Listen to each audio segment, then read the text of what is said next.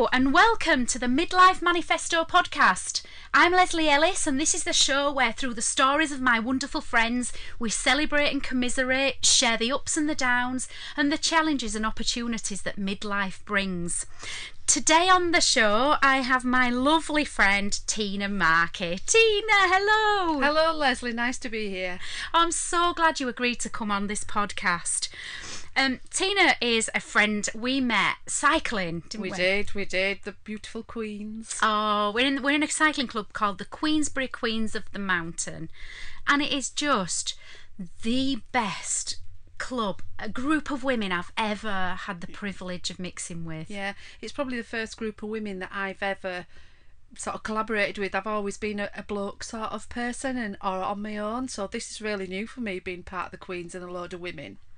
My jaw's dropped there because I just cannot believe that. I've not been a big part of a women's group it's really not been my thing, but this really is, because we're not girly we're into like being adventurous and being women.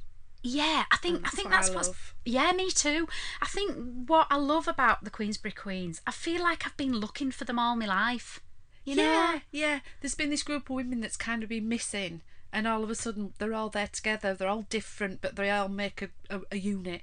They do make a unit, and they're bloody nuts. Yeah, that's definitely true. I have never done crazier things in my life than I've done since I joined the Queens. Can't really say that, but I bet you can't. That's for another podcast. Yeah.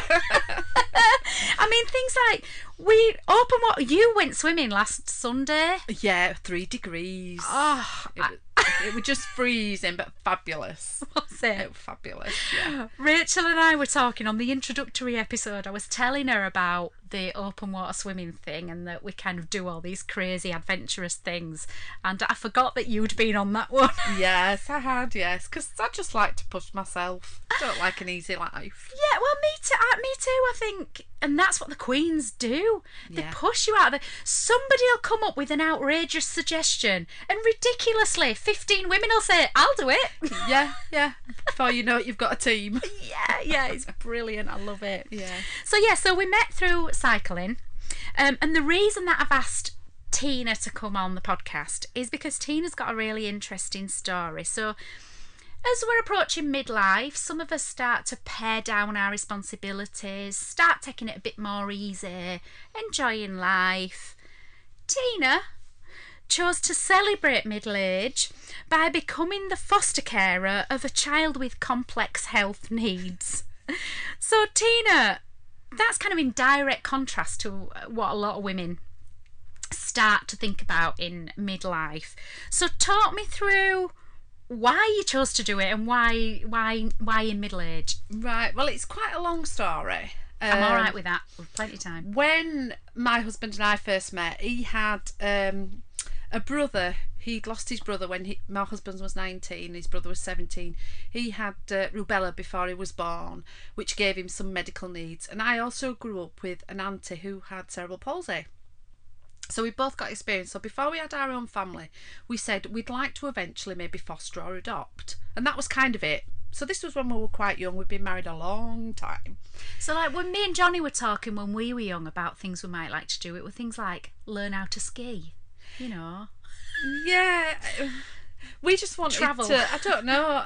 I think I'd come from a background looking after my mum, sort of like... we were close, but you know, I spent a lot of time helping my mum out when she was younger, and she's been a great mum, and I think that reflects on who I am now, though, is that sort of caring kind of role that I feel is part of me. It's ingrained in who I am. So fast forward to when Paul and I got married, then we found out that we couldn't have children of our own, so we thought we would adopt. We did try IVF, but it wasn't really our thing. There were all these children that didn't have a family. What was the difference? I fell in love with Paul. He wasn't blood related, so I therefore could fall in love with anybody's child. That was my theory. That was Paul's theory. Yeah. So we adopted our 2 eldest children. They were 1 and 2 when we adopted them, and now they are almost 24 and almost 25. And that was ticking along nicely. I worked, Paul worked. Our eldest child turned out to have some health needs of his own, which gave us quite a lot of experience of dealing with schools, challenging situations. I always had a bit of a thing that I always used to say to people: when you've got a child with health needs, you need to develop a rhinoceros skin. Because once you've got that, you can cope with anything. And it's kind of how we lived. We had a lot of challenges with him, 10 schools, before we finally found one that he was settled in. And he's doing really well now. He's a really accomplished drummer and musician. Right. And he's excelling. Our daughter's mother to 2 children. So anyway. So you're now a grandma as well? I am a grandma, yes, to 2 children that I look after every week. So our life was ticking along. We'd got our eldest son into a school which was great. Our daughter was doing okay at school. Everything was ticking along nicely. And then we had a letter drop through the letterbox from social services asking if we'd like to pass on any health needs about any of our children to potential adopters of a new boy that had been born. And we were like, oh, a new one. So we said, would you like to come to our house and chat? So she said, I'd love to. So she came up, we told her all about our eldest son's needs and things. And we sort of looked at each other, did Paul, my husband and I said, are you thinking what I'm thinking? He went, well, what are you thinking? I said, well, I'm thinking I kind of like him. And he's like, yeah, me too. Aww. So at the time, it was thought that Sean, who was called, might have some health needs himself. He was 12 months old and he couldn't walk and he couldn't sit up very well. Okay. Anyway, so we went through the process. We thought, well, we're getting on a bit. They probably will say no anyway, but we're going to go for it. And they said yes. Wow. So along arrives this tiny little 1-year-old that was in like 6 to 12-month-old clothes, and he was like 18 months at the time, couldn't walk, had only just been crawling for a short while, and went from being this quiet, unassuming little thing to sort of fitting right in our family, being a real live wire, a real ball of fun. And turns out not to have any health needs that were anticipated. He turned out to be a speedy kind of, he was like Flash Gordon. Wow. It was just amazing. And we decided when we did this that because I was quite career driven at the time, I was really enjoying the job that I did, that I would continue with that and that Paul would give up work. So we wrote a reversal. So he became full-time carer for Sean. And then life ticked along really nicely, and Sean went to school, and it was one of these children that everybody used to say, it's just amazing, and he's just a delightful child. He didn't have anything about him that would irritate you. It was delightful. Aww. He really was a delightful young boy. He sounds it.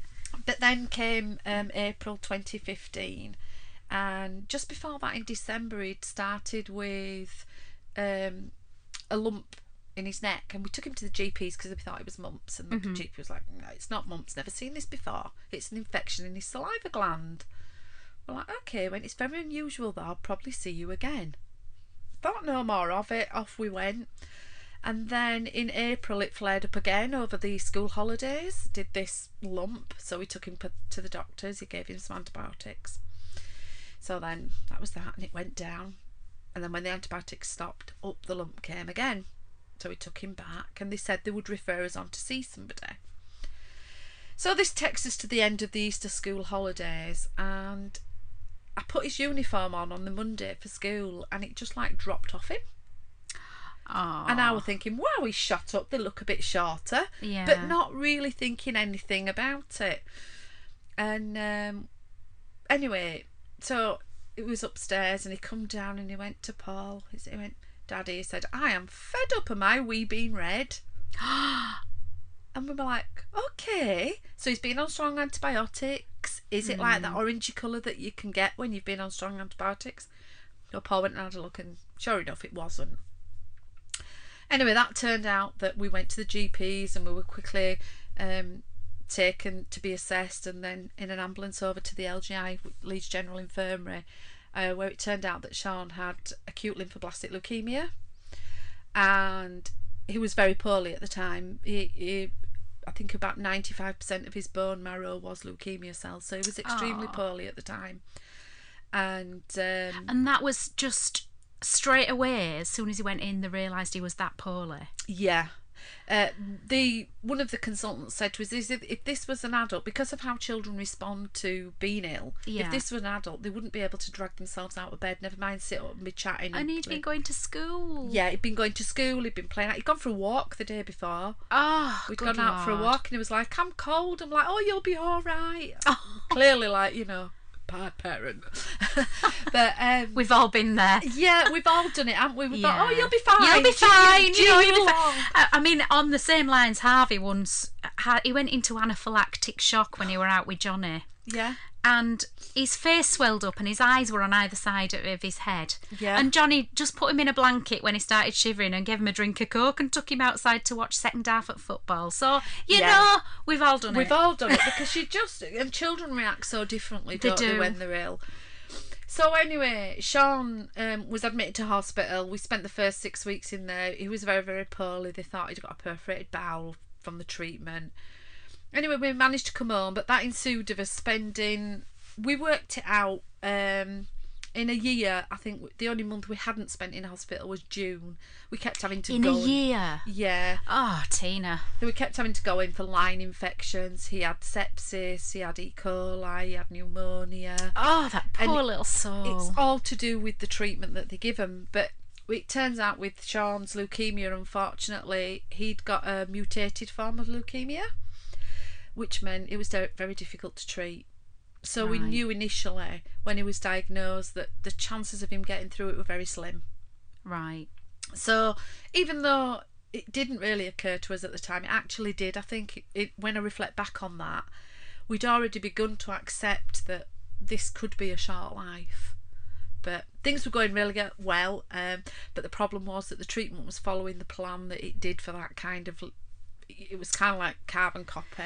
Right. Every kind of reaction that you could get, any adverse reaction or any unusual reaction, he got. And it was just like, don't tell us what the unusual adverse reactions are, because we don't want to know what's coming. How do you... What kind of impact does that have when you're spending all that time in hospital? So you were in hospital for 11 months effectively with Sean. in and out, in and out, in and out. How did you manage real life? How did it affect your son and your daughter? Well, and at the time, so Sean was diagnosed in April, and at the time, Stevie was that's our eldest son, was in a part-time residential placement over at Doncaster, a college, which we thought would be really good for him. yeah. It was a specialist place, and he went on a Monday and came back on a Thursday. So that was great. Our daughter was old enough to stay at home. When I think she was at college too at the time, so she was okay to stay at home. And we just kind of like were there when we could be together, and when we couldn't, one would be there, one would be at home. Yeah. I actually, interestingly, didn't really take any time off work. I carried on working. Oh, I know. But the problem was... Tina, you're a machine. But we didn't get any statutory sick pay or anything like that. We only got statutory sick pay. Right. So had I taken time off financially, because Paul didn't work, things would have been really tough. So I did quite a bit of working from home to catch up. So I did cut my hours down a little bit, but then used the time at home and when Sean was in hospital to catch up on things that I needed to. And how did your employer handle that then? At the time, I thought reasonably well. It turned out a different story, which would be a whole other podcast.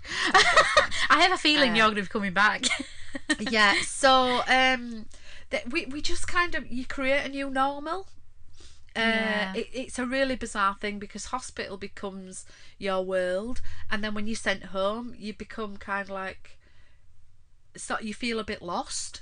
Is it almost like being institutionalised? Yeah, absolutely. Because you have what we call ward family, and you meet some incredible people through this journey, and they're sharing it with you. Yeah, aren't and they they going understand. through, They understand the steroid rage. which is called Roid Rage. Really? I've never heard of that. Roid Rage is amazing.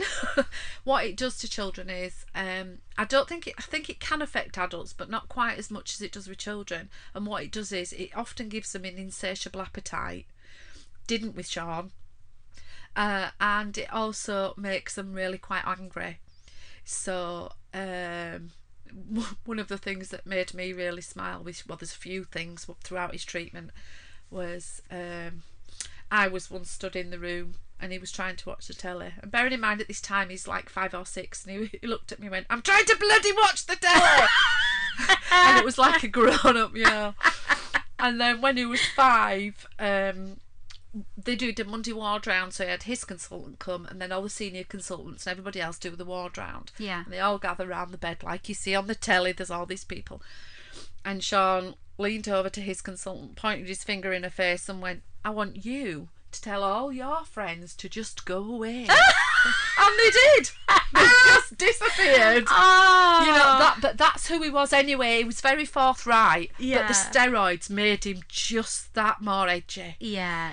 Well, I mean, you'd brought up 2 teenagers, so you'd have been used to that. Absolutely. It was just so funny. This carried on, and then, so just over a year after he'd been diagnosed, he relapsed on treatment, which is not good. Right.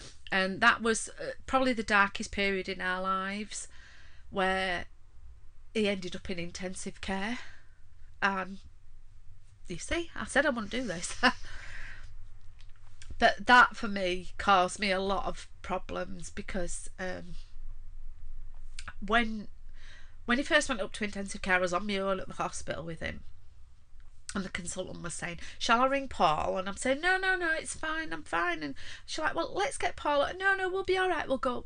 When he's settled, I'll call him. And she turned round and she sort of like stood me in front of her and said, "I need to ring him. This is not good."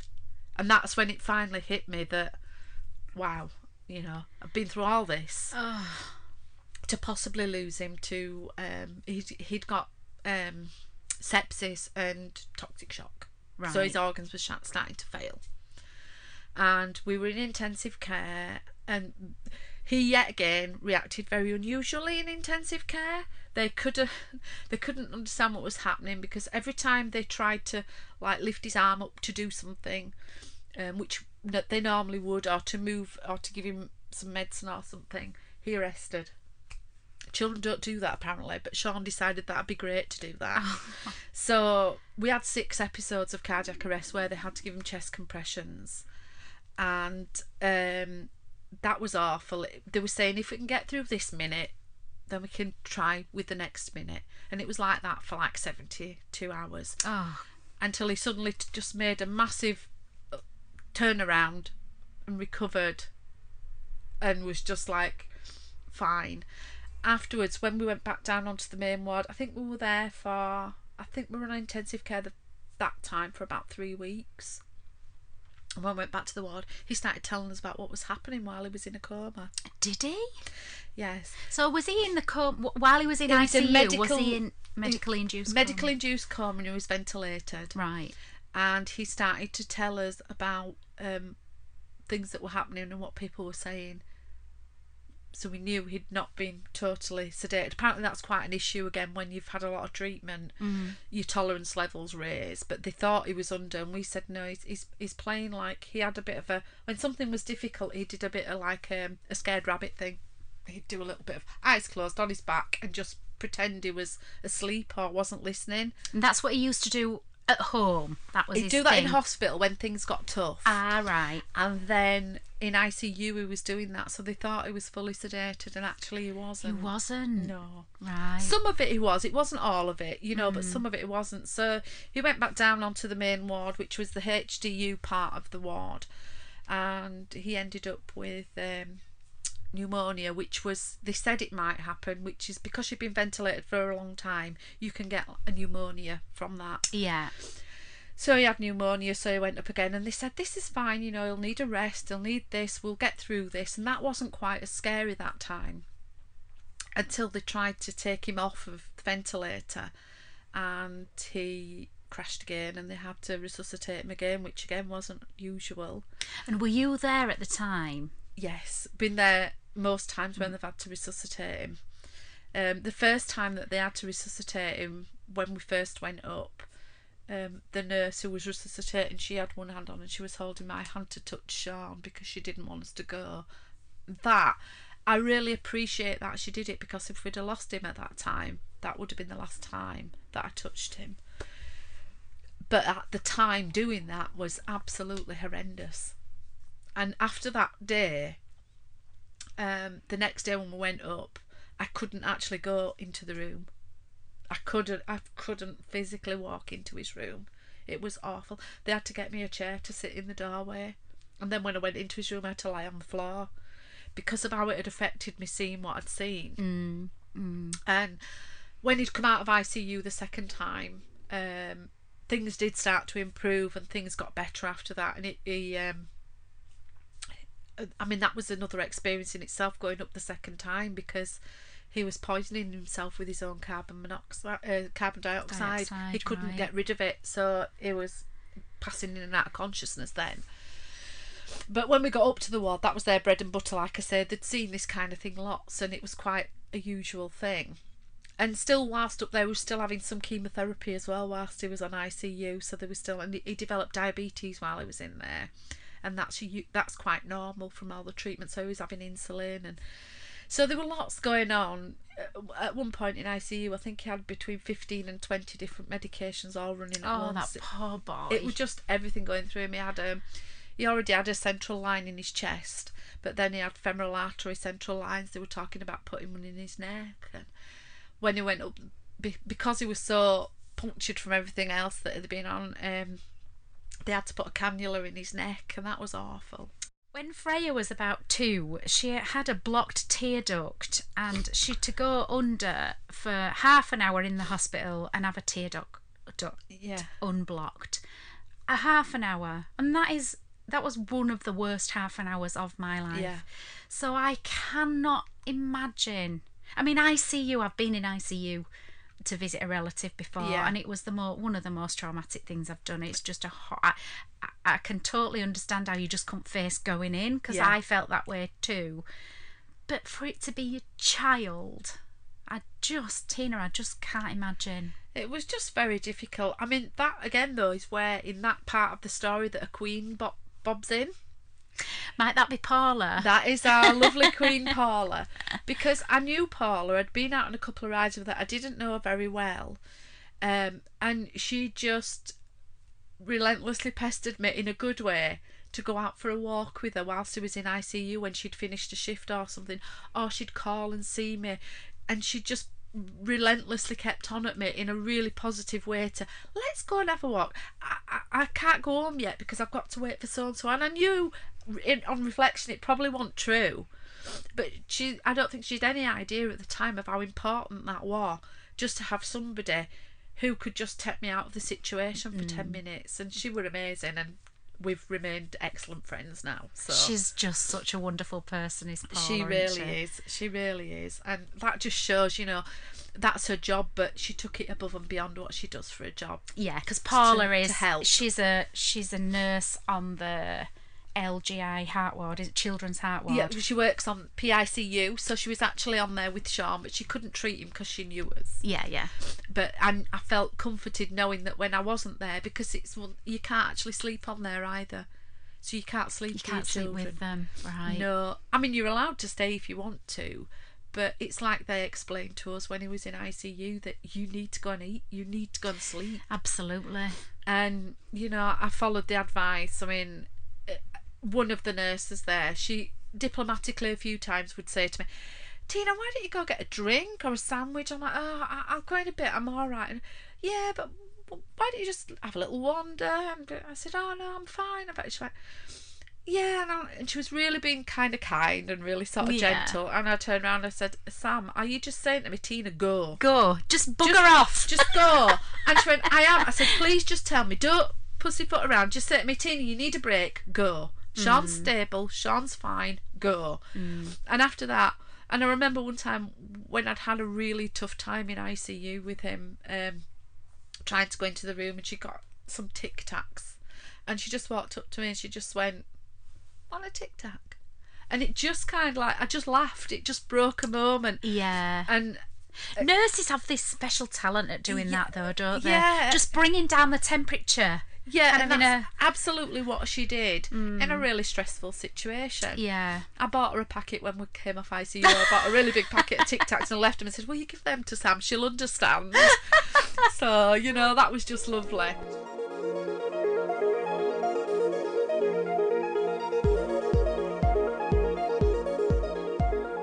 So let's talk about what happened next. So after he relapsed, he went in for a stem cell transplant. After his transplant, things went really well. He had to have total body irradiation as well, which meant that he would possibly have some later learning difficulties from that because of his age. It doesn't affect children straight away, but because he had to have his head radiotherapy to his head as well, when a couple of years down the line, if children make a full recovery, they can have some learning difficulties because of that. Because it affects the brain development. Yeah, it's touch and go. It doesn't always happen, but it is quite common. The younger the child, the worse that is. So that's something we had to look for. So yay, this bright child who was really kind of like. So we stayed in 3 months. You stay in 3 months with a transplant, usually about that. We were out really quick compared to what they thought we would be. Sean reacted really well. He had some, which is really important for those ladies who can, to donate their cord blood. Right. Because if you can donate your cord blood when you've From the umbilical cord. when you've had a baby, that can be stored and it can be given as a stem cell transplant to somebody. Do they ask that in hospital? There's only certain areas that do it in London and I think in Sheffield. Because I can't remember any time that I've had my 3 babies being asked to donate. There's only certain areas, so if you can, it'd be really good to get that to be more of a national thing, because it would help so many people, not just children. All sorts. Stem cells are being used for all sorts of things. It can grow body parts and everything. Oh, I so would have done that had I been given the opportunity or known about it. Lots of people would. Lots of people. So Sean had his stem cell transplant, which is quite uneventful. All it is a little bag about 2 inch by 2 inch that takes about 3 minutes to go through, and that's your stem cell transplant done. Wow. I know, it's pretty incredible, is that bit. People think that's really invasive. It's not. Yeah, I thought so. Now, there's just one great thing. For about 2 or 3 days after you've had that, because of the preservatives used in the stem cells and the things they use to treat it, your child smells of sweet corn for 3 days. And it, sweet corn might be nice once or twice, but 3 days of smelling your room it's just not nice. That's such a weird thing. I know, it's so bizarre, isn't it? But something you just wouldn't know about. So I imagine I've had my child smell a worse, to be fair. Yeah, I didn't think sweet corn could be that bad when they told us about it, but believe me, 3 days confined to an isolation room of smelling sweet corn. Yeah, I don't really eat much of it anymore. Do you? No, I really don't. No. So anyway, we came home then, and things were going really well. So we came home in February 2017, and things were going really, really well.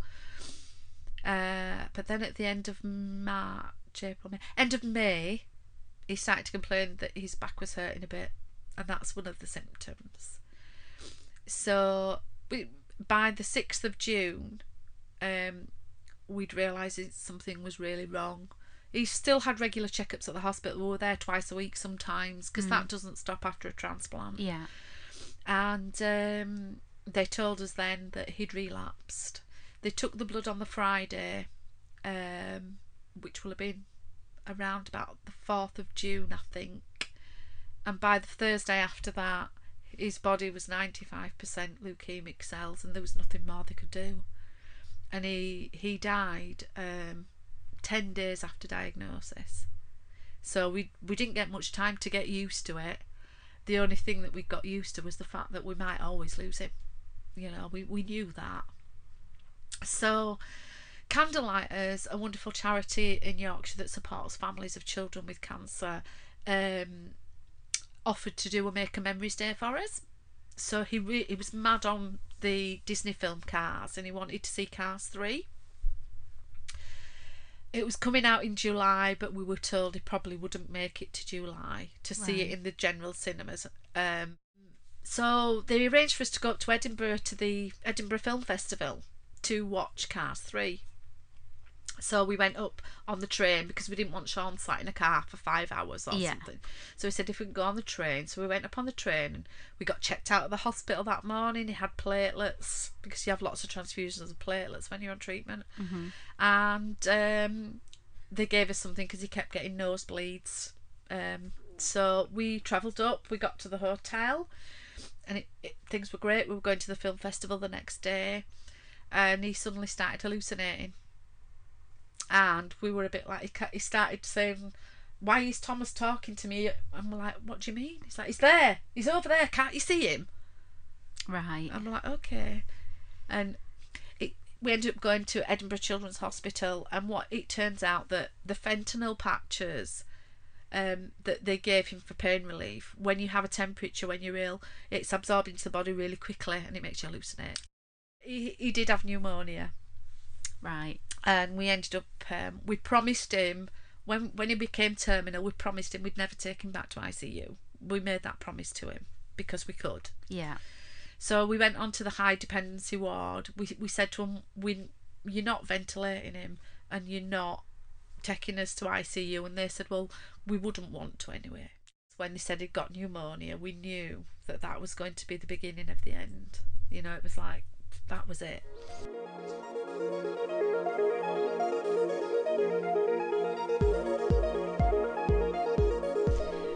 So one of the cardiologists asked us why we were up in Edinburgh. You know, they knew Sean was ill, but what was our occasion? Yeah. And we said, well, we were going to do the film festival, but we're clearly not going to be able to go now, which is really disappointing. And he went, well, I do know somebody who works at the film festival. They might be able to get you a picture or a t-shirt or something. I said, that'd be fantastic. Thank you very much. So off we went. We went onto the ward. We were then concerned with Sean because he wasn't on a ventilator, but it was on, it's called an oscillator to help him breathe, which puts air in and things. Right. Somebody brought in an envelope and said, the storyboard writer from Disney has sent these over for you. So the guy who did the storyboard for the film had drawn Sean 2 of the cars. So that was just amazing. But my goodness. It gets better. The next day, we found out during the night while Sean had been ill, they'd been in touch with Disney at California, had the hospital, this guy and somebody, and working with the film festival. And they'd been in touch with California and they'd managed to get a streaming of the it was the European release of the film. Oh, wow. And they brought it to the hospital for Sean. They brought a telly, they brought speakers, and then they just shut the doors on the room and left us to it. I mean, you know, what incredible trust there. We could have done anything with that DV, with that. We could have emailed, we could have done anything with that. A massive amount of trust went into the fact that we wouldn't do anything with that. But what a wonderful thing for Sean. He was pretty much in and out of consciousness at this point. So we were telling him what was going on, and we knew he was kind of listening, and then he suddenly opened his eyes and he went, "You got the film for me. You got it. It's mine." Oh. So he knew. So we watched this Disney film, and they let us know that the Sea King helicopter had been sent up for us to take us back down to Leeds. That's what Candlelighters had arranged for that to happen. Right. What an amazing charity. And unfortunately only one of us could travel in the Sea King. Sean wanted it to be me, and I said to Paul, I can't be on my own without you. So we said, we're not going. And that was really hard because we didn't want him to die in Edinburgh. We wanted him to be at home. Or at least in Leeds in the hospital. But Sean decided otherwise. So we stayed at the hospital, and actually, when I think back, I'm really glad. Because the hospital doesn't exist anymore. I don't know whether you know this. No. Edinburgh Children's Hospital moved. I think it was last year. So it's kind of a special place, but it's somewhere where we know we never have to visit again. Yeah. Yeah. You know, so his death was nice. Even though that sounds bizarre. I don't think it does. I think after all that you'd been through and all that he'd been through, how long, you know... You just couldn't keep on. His body was shot. If you looked at his body, he had a lot of problems afterwards. Having Sean go through all that, for us the kindest thing was to say, enough's enough. Enough. It's time. Yeah. And tell him, because we did. We said to him, you know, close your eyes now. You've done enough. Tina, you just honestly, you just blow me away. You do, with your strength and your all those things you've been through. So fast forwarding to 2019. Yes.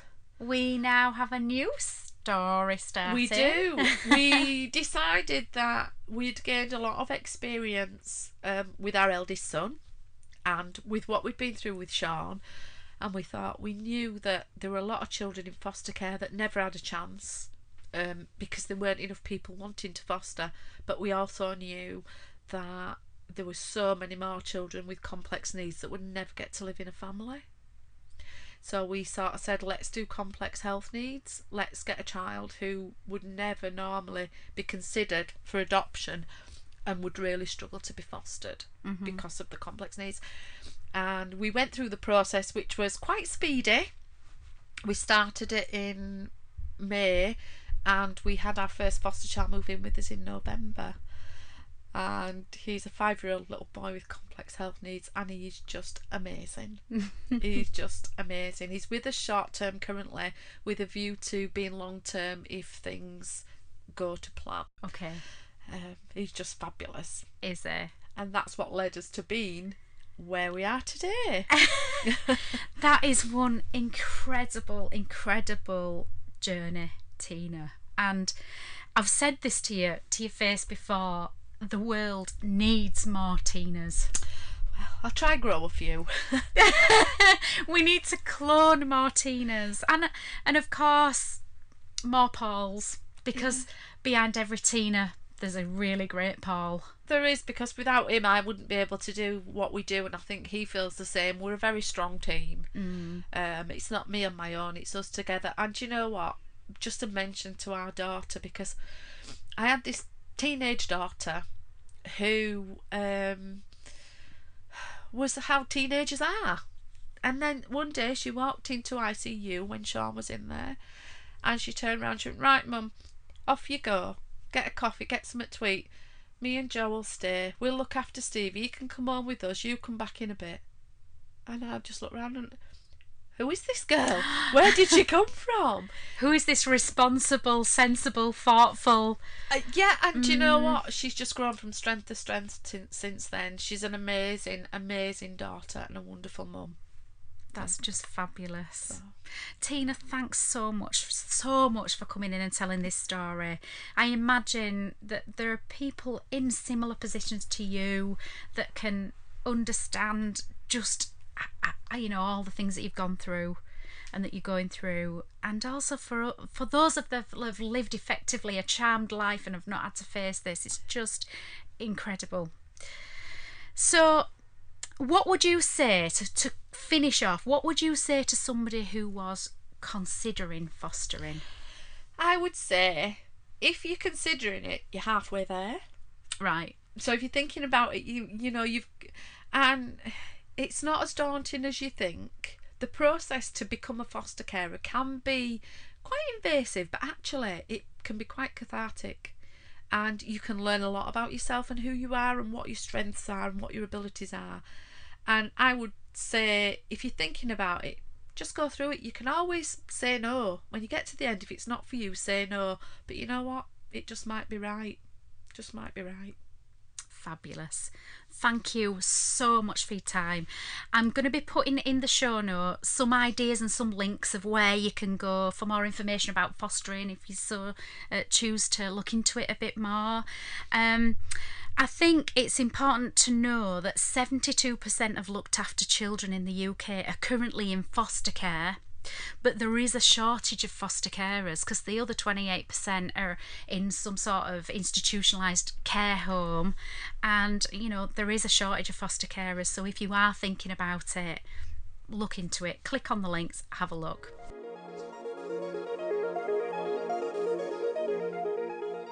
So I'm going to finish this podcast with a fact of the day. And the fact of the day today is that, did you know, Tina, that there are more women aged between 50 and 54 than any other demographic in the UK? So more than 20-year-olds, more than teenagers, more than 30s and 40s. So us women form a really huge part of the UK audience. So what I want to know is, why are adverts always featuring young, nubile people? Yes. Why have we not got more advertising, more media involvement? Because we form the biggest part of the population. Wow, that's incredible. I know. That is a really good fact for the day. So there you go, advertisers. I reckon these women aged 50 to 54 have more disposable income than those nubile 22-year-olds that you keep posting on adverts and everything else. I agree. So thank you so much, Tina. Thank you.